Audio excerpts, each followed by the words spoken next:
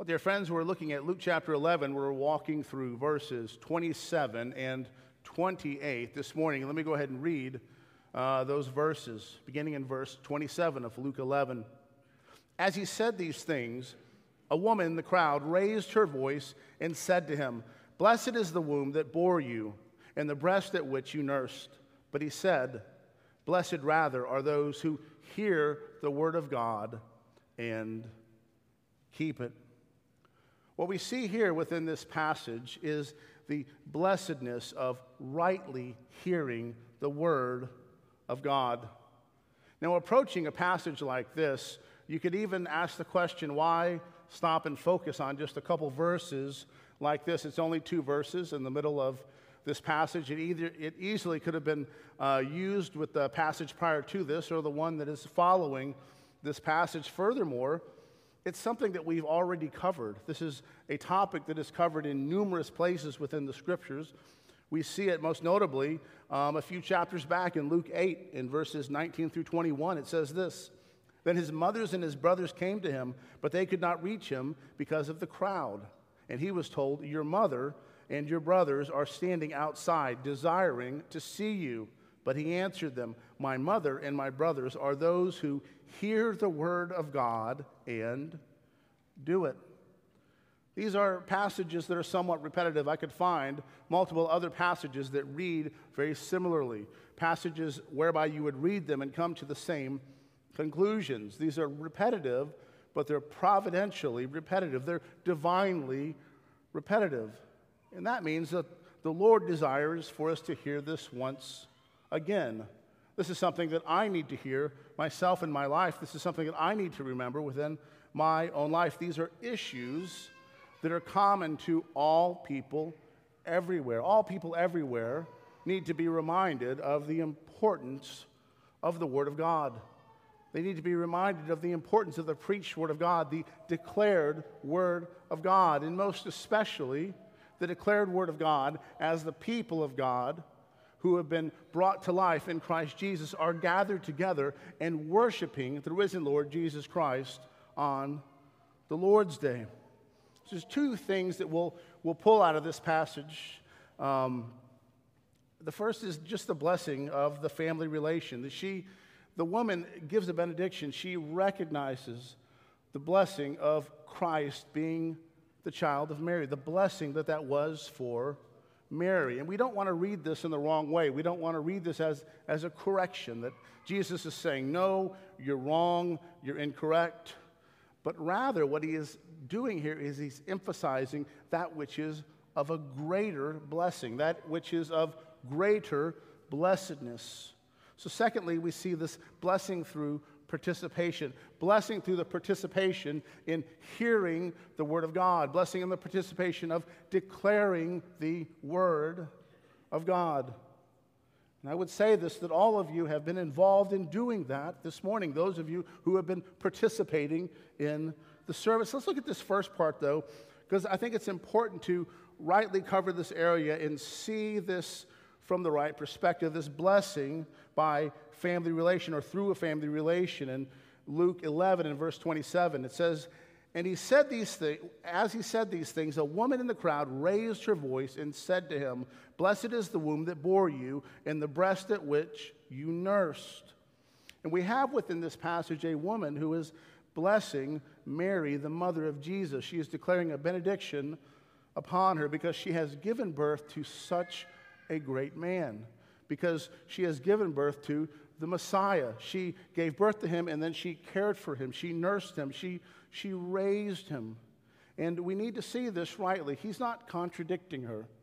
He's not telling her that she's wrong, but he's not staying where she is. He's going beyond where she is. I do want to say this, and it needs to be understood.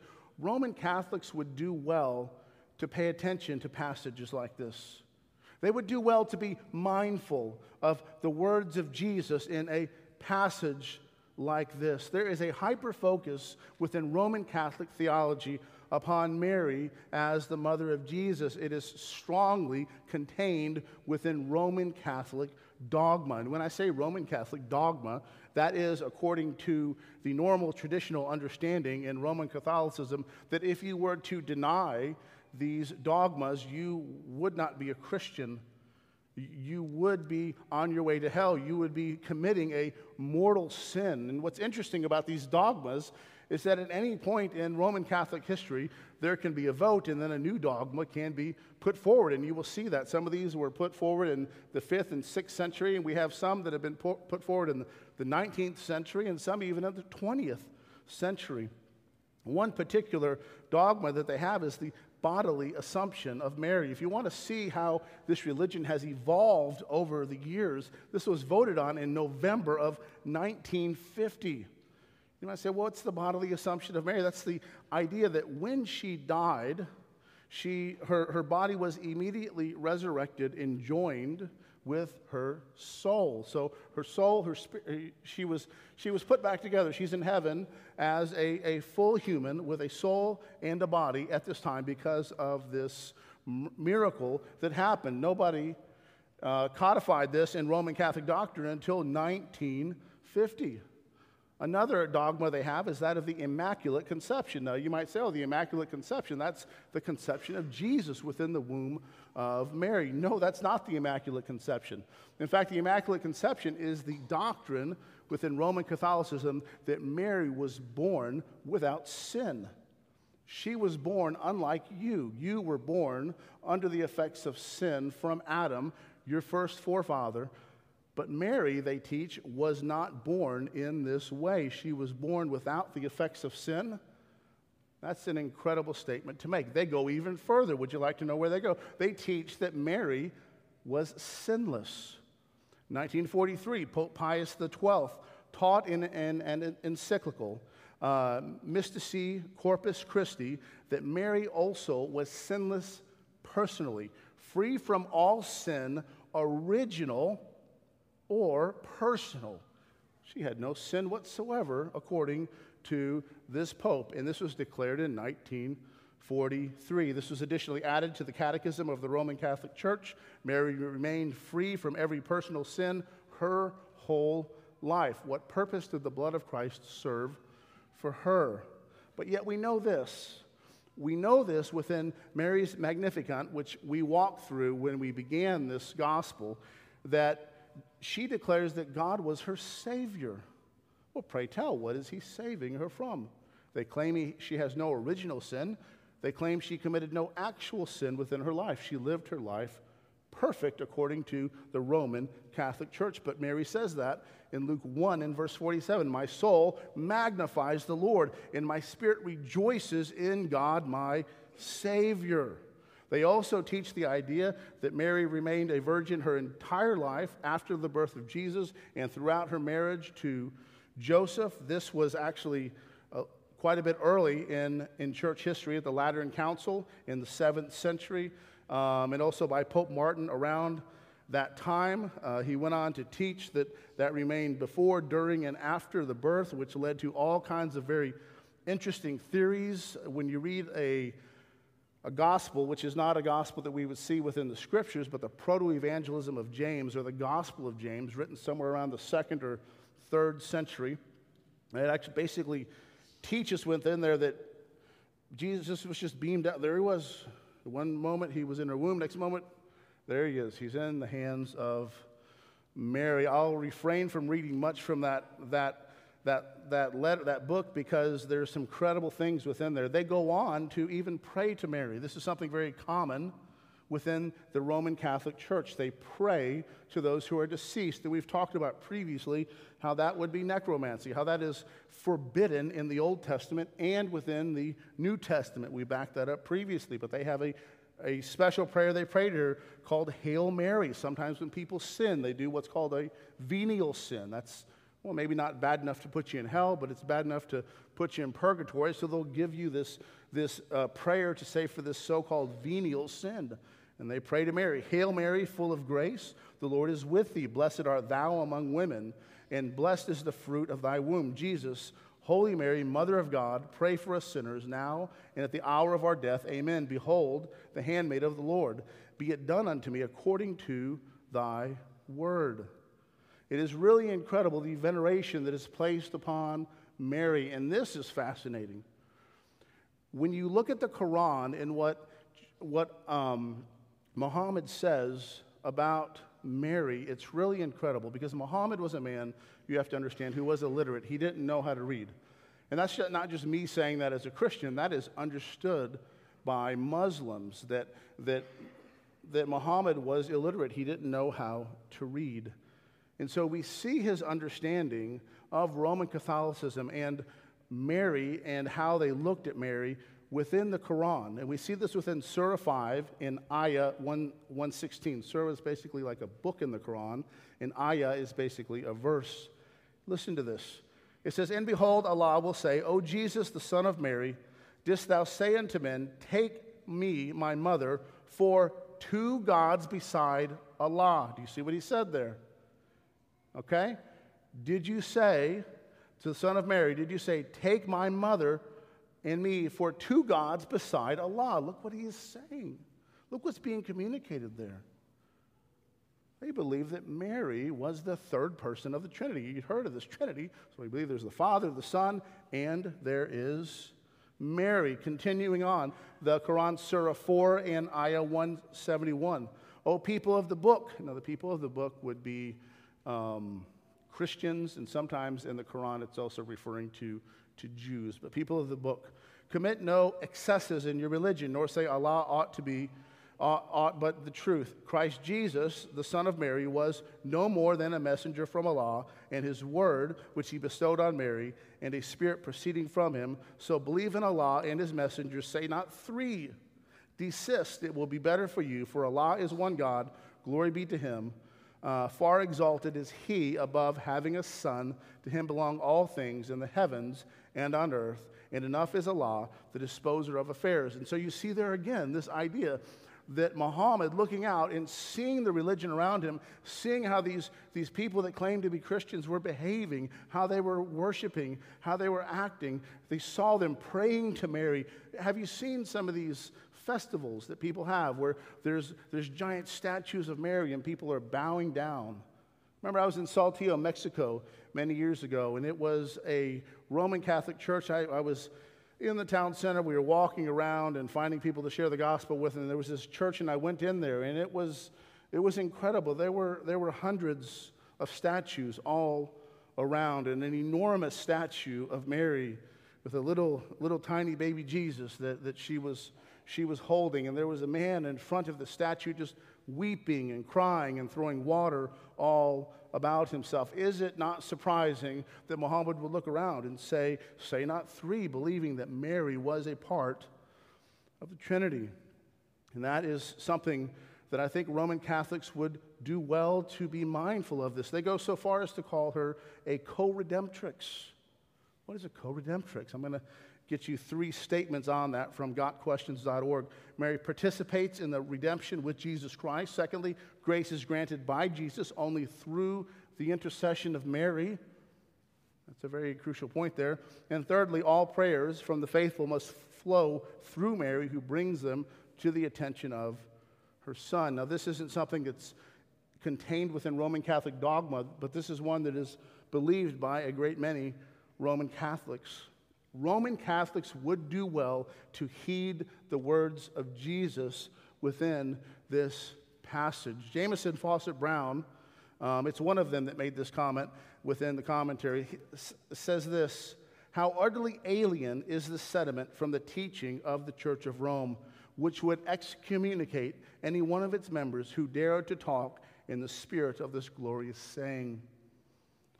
And that's what Jesus will do. Jesus will blatantly, I believe in the next verse, contradict much of Roman Catholic theology in regard to Mary with how it is he will make a statement of true blessedness. He will basically say that you are more blessed in hearing the word of God and keeping it than Mary was in being the mother of Jesus.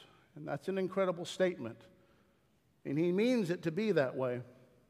But these errors within Roman Catholicism, I say these great errors, which many of you are shocked at some of the things that I've said. Some of you are accustomed to some of these things that I've said. But these errors shouldn't send us in the other direction. All right, we've been through some of this blessedness that is there within the life of Mary. We saw that very early on within this gospel. Luke emphasizes the blessedness of Mary as the mother of Jesus. Elizabeth recognizes the blessedness of Mary. We see that in Luke 1:42. Blessed are you among women, and blessed is the fruit of your womb. She is blessed because Christ is within her womb, the Messiah. She is the one that the Lord spoke of in the garden. She is the woman from whom the Messiah will come. He is the one that will crush the head of the serpent. What a blessing for her to have. What a blessed opportunity to serve God in this way. Mary recognized her blessedness in her Magnificat there in Luke 1:46 through 49. It says, my soul magnifies the Lord, and my spirit rejoices in God my Savior, for he has looked on the humble estate of his servant. For behold, from now on all generations will call me blessed. For he who is mighty has done great things for me, and holy is his name. So we need to take the words of Jesus in light of what we even see Mary saying here, because it was blessed. It is a blessing. This is a benediction that this woman is declaring over Mary, and she's declaring this at a time after Jesus was doing miracles and was teaching. Remember, he had just healed a man. He had just exorcised a demon from a man that was keeping the man from talking.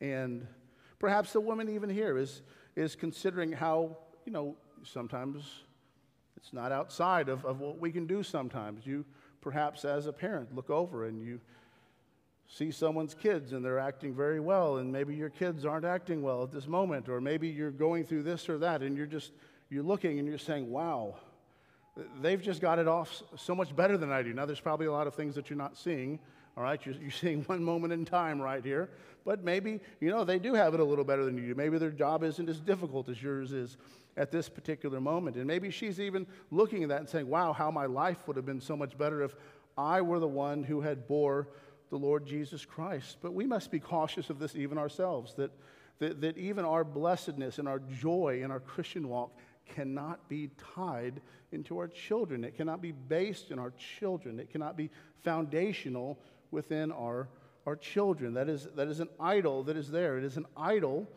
of something that is good. It is good to care for your children. It is good to desire what is best for your children. It is good to desire your children to grow up and to be godly. But those are good things. But these must not be something whereby we're basing our hope in Christ on, or we are not finding our joy, our sole joy within that. No, it's crucial that our joy must be in Christ. We must serve God through every avenue that he gives us, through every opportunity that he gives us. So Jesus here doesn't refuse the benediction, but rather he informs this benediction. He puts forward a greater benediction. R.C. Sproul makes this comment on the passage. He says, Jesus accepted her benediction, but says that the real blessing is held in trust by God for those who hear his word and keep it. He is elevating this idea of hearing the word of God and keeping it. He continues, Sproul continues, but Jesus reinforces the point, for keeping the word of God comes the happiness, for the blessedness, for those, this is for which we were created. God has not set his law before us to make us unhappy, but to free and to fulfill us, to give us joy, peace, and happiness. And you have that within the scriptures. The law of God and the gospel of God contained there at any point within the scriptures. So we see this blessing, all right, this blessing in the relationship that existed between Mary and Jesus. But we see this further blessing in the participation in the Word of God. This participation in hearing the Word of God. Look at verse 28 of Luke 11.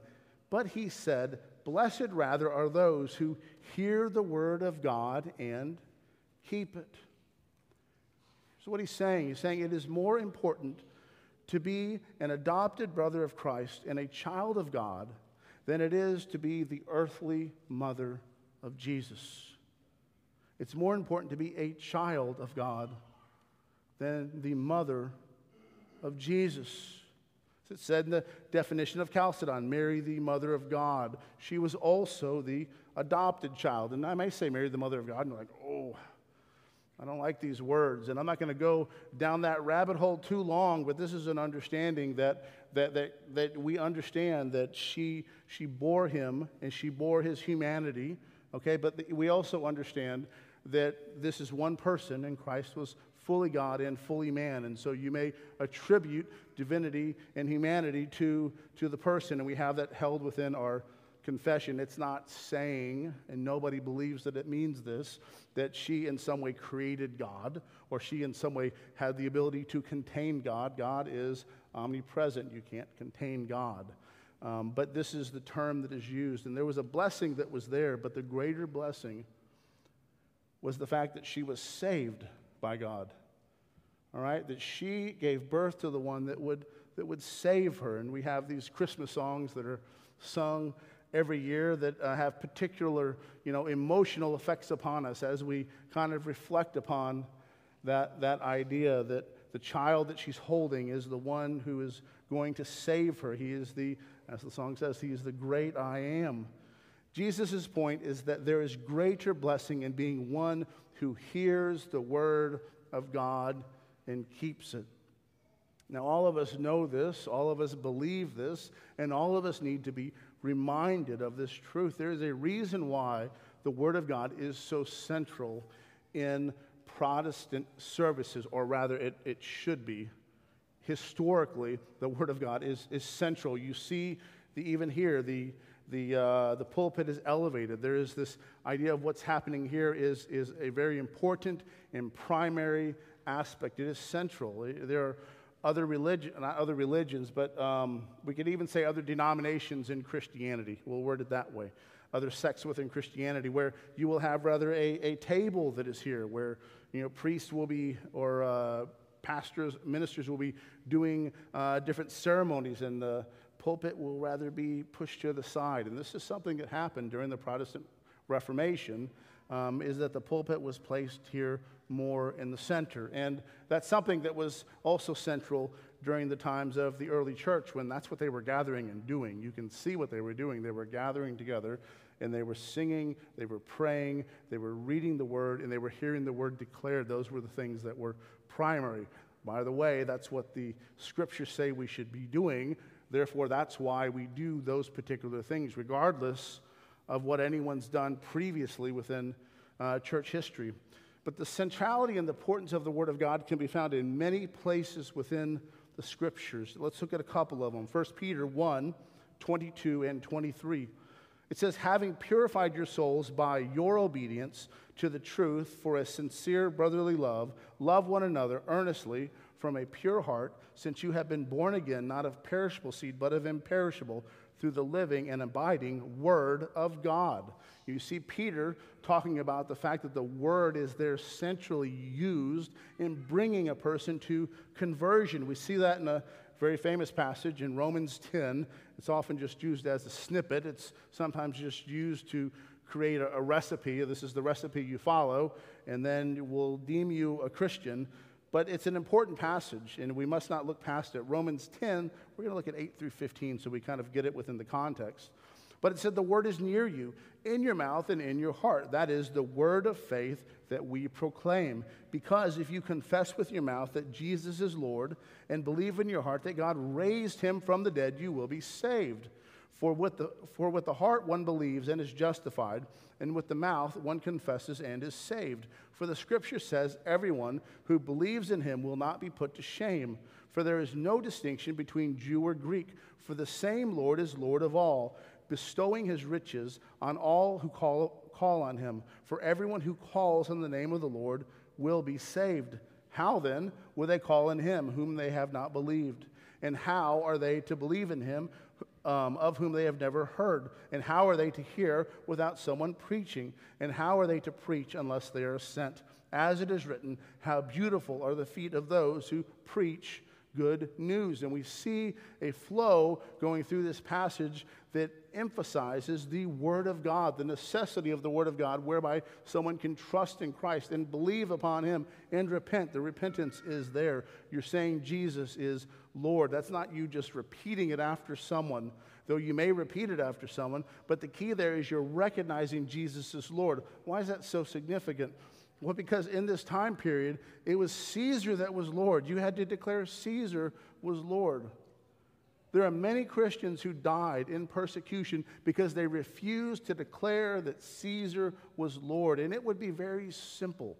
And you've heard this from me before, but it would be very simple. Some soldiers would come by, and there would be an icon of Caesar. There would be a fire that is going. There would be some incense. All you got to do is grab that incense and throw it in there and say, Caesar is Lord. And you are good. You're good to go.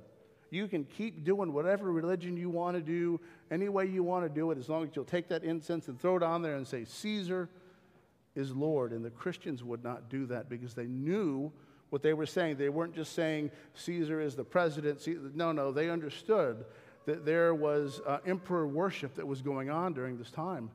That Caesar believed that he was God. And that's what you were declaring, that you can have these different religions, but they're all under the authority of Caesar.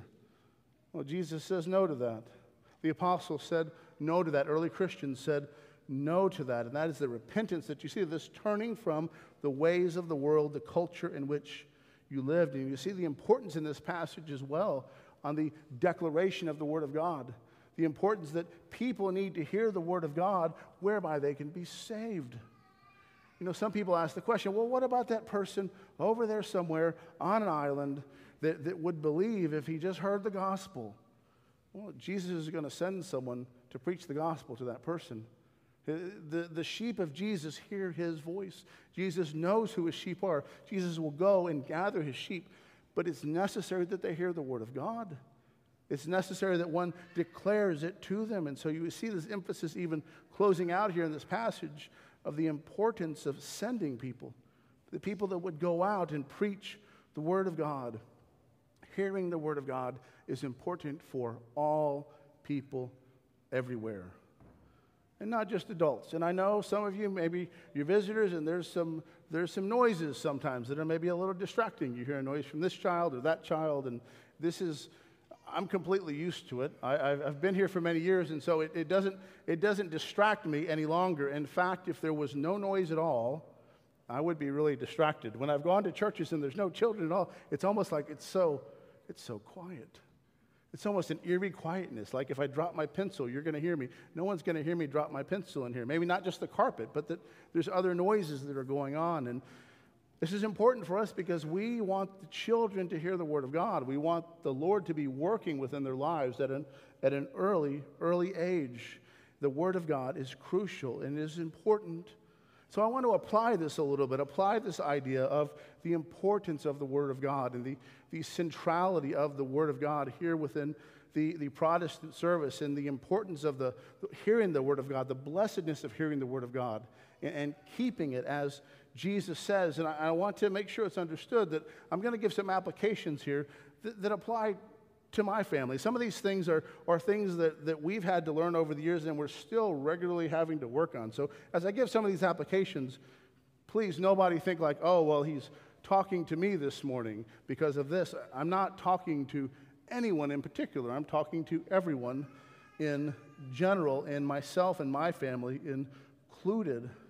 So in applying this, we should therefore prepare ourselves to hear the Word of God. I think that's a very important application, not preparationalism, whereby I'm doing a bunch of religious actions where I have to get myself ready, but rather we should work in our lives such a way that we're not distracted from the time when the Word is being proclaimed, hearing the Word of God. In some ways that we have found that are very important in preparing is preparation for these things the night before. Like we are going to bring a meal and we're going to eat it amongst the people here. We're going to have a fellowship meal. Making that the night before. Preparing ourselves to hear the Word of God. It's very, very important to be making ourselves regular and to ready for these things. Some of you might be thinking this, though. You might be saying, Pastor, you just think the preaching is most important because that's what you're doing. You think, you know what, you preach and that's your thing and it's important and we like it, but that's not what it's all about. That's not what the service is all about. And I want you to understand this. I am not saying the declaration of the Word of God within the Lord's Day service as the people are gathered together only occurs when I stand up here to preach. And some people miss that. Some people think that. There's even a priority of the preaching. Sometimes people will be distracted with this and that, but then seek to not be distracted during the time of the preaching. It's important that you would not want to be distracted during the time of the preaching, but you need to understand this, that hearing the Word of God is not only during the preaching portion. Responding to the Word of God is not only during the preaching within the service. The entirety of the service should contain the Word of God. The Word of God should be informing the entirety of the service, certainly within the elements. Certainly, we practice what we call regulative worship here at Grace Family Baptist Church. We are Reformed Baptists. That means we do in worship what the Bible says is worship. We don't bring strange fire. We don't come up with new ideas. We don't try to innovate and improve upon what God has said we should do. We trust God. Right? Think about it. When they were told to march around Jericho, were they to improve that? Were they to, well, let's see if we can come up with some better battle strategies. There are pretty much any battle strategy would have been better than just marching around a city 7 times. But that's not what they were told to do. And the same is true with us. There's a trusting God in doing what He says, trusting God in following His plan. He's not asking for my new ideas. And so the elements that are contained within the service are only going to be that which the Scriptures say are actually worship. But furthermore, these elements are all informed, particularly by the Word of God. Right? We have a call to worship at the beginning of the service, where we are putting forward a theme for the service. Many times it is chosen by whoever is preaching that day to get your mind set upon where we are going or what we are going to be talking about when we get to the Word of God. We have entire chapters of the Bible that we read. We read an Old Testament passage. We read a New Testament passage. We have passages that we recite together. We have portions of teaching in the service. Those are based upon the Word of God. We may not always put the references up there, but these catechism questions that we recite together are questions and answers that are based upon what the Word of God says. We have many hymns within the service. Sometimes we're singing psalms. We're singing something out of the Psalter in the Bible. Other times we're reading songs that are influenced upon the Word of God. We sing Amazing Grace. What an excellent and historically famous gospel hymn. And of course, each and every Lord's Day, we have the blessing of hearing the Word of God. Hearing the Word of God preached. Very important time. And it's important that what is being proclaimed is contained within the Word of God, is a basis of what the Word of God says. And you may say to yourself, okay, look, there's a lot of stuff here. There's a lot of different components. This isn't really my learning style, okay? I like more of a hands-on learning style, or I like maybe some more technology in my learning. Maybe we could be, doing something with our phones and tweeting, and people have tried that over the years. That kind of came and went in some of the churches that were doing those things. But you need to understand the way the Lord has chosen to work within His church. You need to understand the means that He has given. And this is a means that God has given, that He has used throughout the history of the church. And throughout the history of the church, the people of God are gathering together on the Lord's Day to hear the Word of God, to declare the Word of God. And it's not about you grasping every single aspect of it, or you gaining knowledge from every single portion of it, like you're studying a book, or you're reading through a dissertation that someone wrote. It is about the people of God gathering together to be blessed by the work of God through the Word and the Spirit. And everyone is participating in this. There is instruction that is happening corporately as the people are gathering together, and they are singing. You are participating in that. You are instructing other people, not in a formal way. run the wrong way with this, but we are singing songs that were chosen for this purpose, that people would be blessed. Have you not been blessed by lyrics that you've heard as they were sung by the congregation as they are gathered together? Has that not been beneficial for you at times? I would dare say it's been beneficial for me a great many times. There's many things that I will see in these hymns, in these songs, and even some of the Psalms we read earlier that I'm recognizing that are there, that are contained there, that are instructing me in certain spiritual truths. We have a promise about the Word of God, a promise about the Word of God going forward. Isaiah says this in Isaiah 55, 10 through 11. He says, "For as the rain and the snow come down from heaven and do not return there, but water the earth, making it bring forth and sprout, giving seed to the sower and bread to the eater, so shall my word be that goes out from my mouth. It shall not return to be empty, so this it will accomplish." He goes on to say this will accomplish that for which it was sent to do. And that is true within the service as we're gathered together. The Word of God is being declared. The Word of God is being heard by the people of God. And this is the means the Lord primarily uses in sanctifying His people. So it's crucial that we take that into account, that we treat these times that the Lord gives us for this spiritual edification with a priority, that we treat these times well, that we not squander them. Here's the reality. Here's the reality. And I already gave a caveat on this to say, I'm not talking to anyone in particular right now. This is for me and my family as much as it is for anyone else. But the reality is, if you aren't intentional and if you aren't mindful on these days prior to the Lord's Day and on the Lord's Day, the day is going to get away from you. And you're going to greatly neglect the blessing that the Lord has for you in His proclaimed word, which is not merely the time of preaching.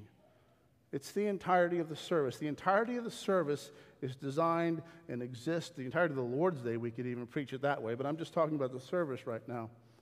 Is the entirety of the service is designed to sanctify and to bless the people. And there's consequences if we're not mindful. The day will get away from us. I mean, there are lots of times that we can spend catching up with one another that aren't during the service. You know, there's a temptation that is there. You want to say hi, but the best place to be during the service is amongst the people of God, gathering together, worshiping together, singing together, praying together, hearing the word read together, reciting scripture together, reciting catechisms together, hearing the word of God together, participating in the Lord's Supper together. All of these things are to be done with the people of God together, and it's crucial that we're mindful of this, that we must see this first and then make adjustments in our lives to properly accommodate that which we know to be true. About a year ago, there was a woman that had come in to visit, and I try to make my way around to shake the hands of visitors before they leave, and I walked over to shake her hand, and she told me that she was not happy with this church, and she said she's very upset. We are not welcoming. We are not friendly. Nobody talked to her. Nobody said hi to her, except for the person in the front, and that was it. Nobody else said anything to her. And I thought for a second, that's kind of odd, because I know all of you. When I try to go around and talk to visitors, normally there's one or two of you that have already gotten to that visitor before I even get there, whether it be before the service or after the service. And I asked her, well, when did you arrive? What was going on when you arrived? She said, well, there was someone in the front and he was praying. I came in during the prayer. The person shook my hand and handed me a packet, and I sat down, and nobody has greeted me. Nobody has asked me how I'm doing. No one has talked to me about my day. And I said, well, that's kind of intentional. The service is already going on. And so if you show up during the service, someone will greet you at the front door. But primarily what we're doing during the service is we're worshiping God during that time. We're singing, we're praying, we're reading the Bible.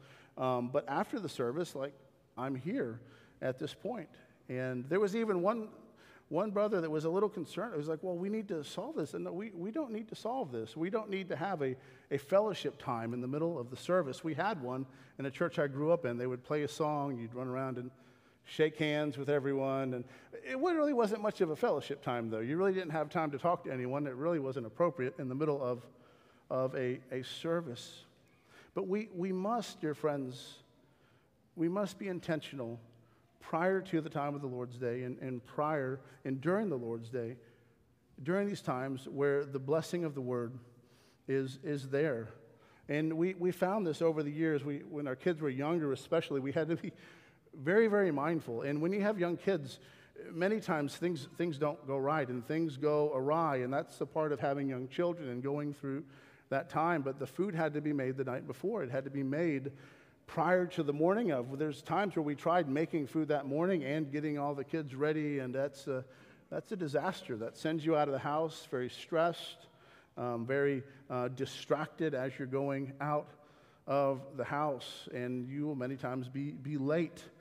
Here's a pro tip, though. If you want a pro tip, if you want to be on time for church, okay? I've noticed this over the years. If you intend to go to prayer meeting and you're late for prayer meeting, guess what? You're going to be on time for Sunday school.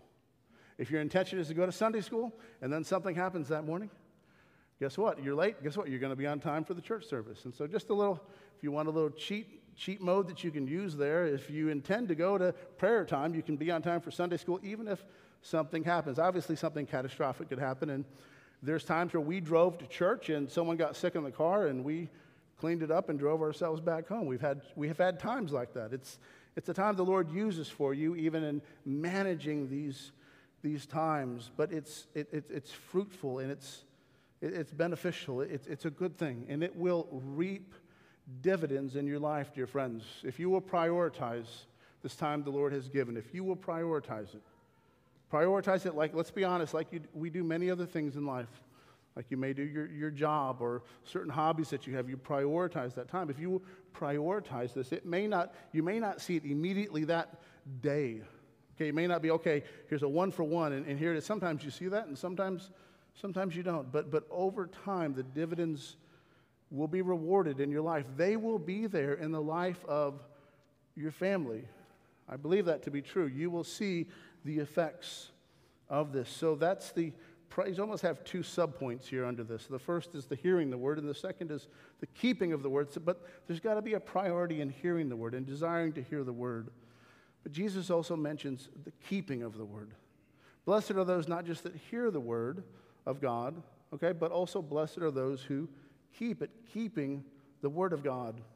You know, there's a passage that influenced me many years back, and it's in Ezra 7 and verse 10. It says, "For Ezra had set his heart to study the law of the Lord and to do it and to teach his statutes to the rules of Israel." And there's a part in this story I like as well where they find the law of God and they basically build him a pulpit and he gathers there. And there's this great revival that happens amongst the people during this time period in the time of Ezra. But I saw this verse, so many years ago, and I said, this is where it's at. I mean, if you can do this, if you can study the law of the Lord and you can do it and then you can teach it to other people, you kind of need all of those components. Honestly, you got to know it. You've got to do it in order, if you're going to be one that is going to teach it. But this is something that is crucial: the keeping of the Word of God, and obedience in following the Word of God. There's an illustration that I've used before in the Greek language, and I think it's very helpful. And so the word that's used for obedience, now, it's not the word that's used here. It's a different word here for keep in this passage. But the word for obedience or to obey in the Greek is hupakue or hupakuo, and that is this idea of obeying what has been told to you. But you have within that the Greek word akuo, which is to hear. And then you have hupa, which is where we get the word hyper from. Okay, so you have this, almost hyper listening. You don't want to interpret it exactly that way, but you have there within the word, though, this idea of listening, of not just hearing, but like really listening, really hearing it in such a way that it's affected you in your mind and your heart and influenced you within your desires, your intentions, and your actions. And I think as parents, some of you can relate to this. All of you who have been children can probably relate to this as well. How many times have you said to a child, or has someone said to you, "You are not listening to me. You're not hearing what I say." And you don't mean to that child that the sound waves aren't reverberating off of the tympanic membrane within your ear and sending, impulses into your brain, but rather the person is not listening in a way whereby he would follow what is being said. A true hearing and a true understanding will result in obedience, will result in following. That is evidence of what we believe, is it not? And this is the point that Jesus is making, all right? Jesus is pointing out the greater blessedness is in the life of the person who hears the word of God and does it. Hears the word of God and does it, or keeps it. Kent Hughes makes this point. He says, this puts the highest blessing of God within reach of us all. There are only two steps in blessedness, or the blessedness that's being talked about here: to hear the word of God and to obey it. We need to listen to the word with reverence. We must hear it with understanding and know what it means, and then we must do what it says. What good is it if you know something intellectually and it doesn't affect you at all? What good is it if you know something and it doesn't change you? You're not affected by it. Do you truly know it? The true knowing is in the knowledge and the action that follows that action. The Word of God requires a response. Understand that, dear friends. The Word of God requires a response from us. I've heard someone illustrate it in this way. Some will say, the Lord is inviting you. The Lord is inviting you to hear His word. The Lord is inviting you to come and to come to Christ Jesus. And in some ways, I can understand why someone might say that, but in other ways, it communicates an idea that is a little short of reality. If I invite you to a birthday party, you're not required to go, right? If you're invited even to a wedding, maybe if you have a certain part in the wedding, you better be there. But for the most part, there's going to be an RSVP at the bottom of any invitation that you get. And the expectation is that you would let the person know that you're going, okay? There's not going to be any consequence to you not going. Maybe if you're close to the person, they might be upset with you, but there's no real consequence. They can't compel you to go. They can't require you to go. But that's not what's happening with the Lord. That's not what's happening when the Word of God is being declared. He's not inviting people. He is calling people to respond to His Word. He is commanding. He's commanding a response. And there is a consequence if you do not respond. He's calling people to repent of their sins and to turn to Christ Jesus. He is commanding you to turn to Him. It's not a mere invitation. It's not a, hey, just come over, try this out for a little bit, see how it works for you. I've heard people evangelize that way, or so they think they're evangelizing. Hey, give Jesus a try. Like it's a soda, right? Or like this is the new cereal that came out last week. No, that's not the way in which any prophet of old spoke. That's not the way in which any apostle spoke. That does not rightly declare the gospel. Now, that blessedness is found in first and foremost coming to Christ Jesus. It is found first and foremost in the one who hears the word of God, who hears the reality of the sin that they have committed, the ways in which they have broken God's law. And no amount of man's religion, it will do anything to help you in breaking God's law. You cannot do enough good deeds to make you right before the Lord. No, you need one who would act on your behalf. In this culture here, if I go and I break the law in some way, I can't just go and say, well, look, I did this good thing and that good thing to the judge. No, there's a requirement that is necessary for breaking the law. There's a requirement that I pay a fine in some way. So it is, the scriptures say the wages of sin is death.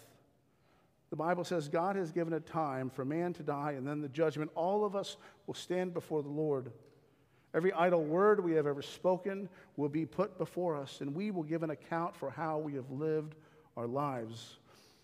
There's two religions in the world ultimately. Every religion, for the most part, falls into a category that looks at your righteousness, your goodness, your good deeds, and says God's going to weigh that out. I just hope that God will have mercy on me based upon these good things that I have done. Christianity says you are hopeless. It says you are dead in your trespasses and sins. It says on your best day, when you gave your best effort and you worked as hard as you possibly could, you were insufficient. That's why Christ came. Jesus came as one who fulfilled the law in every way. He kept every law, every rule of God, never broke them. And Jesus took upon himself the consequences of sin. The wrath of God fell upon Jesus, that whoever believes upon him and repents will be saved.